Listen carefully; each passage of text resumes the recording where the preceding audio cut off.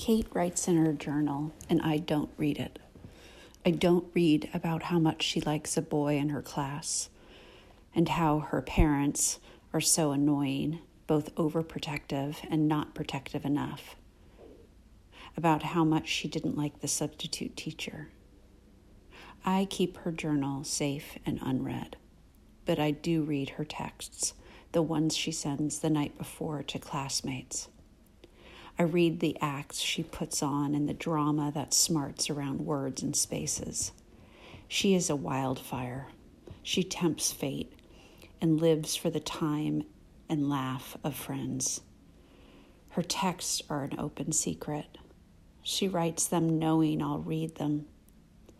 But look at me, elbow deep in the dreams and texts of an 11-year-old, putting aside my work to dumpster dive.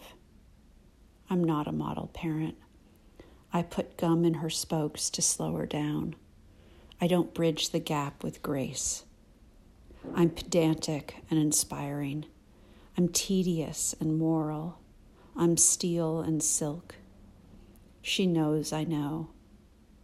But the wind picks up and brings us to a new moment, a new canyon to watch each other across. Me with my eyes trained, and she with her ears pricked and her side eye and bionic vision. I'm the hanger-on, but she feels me like a freight train.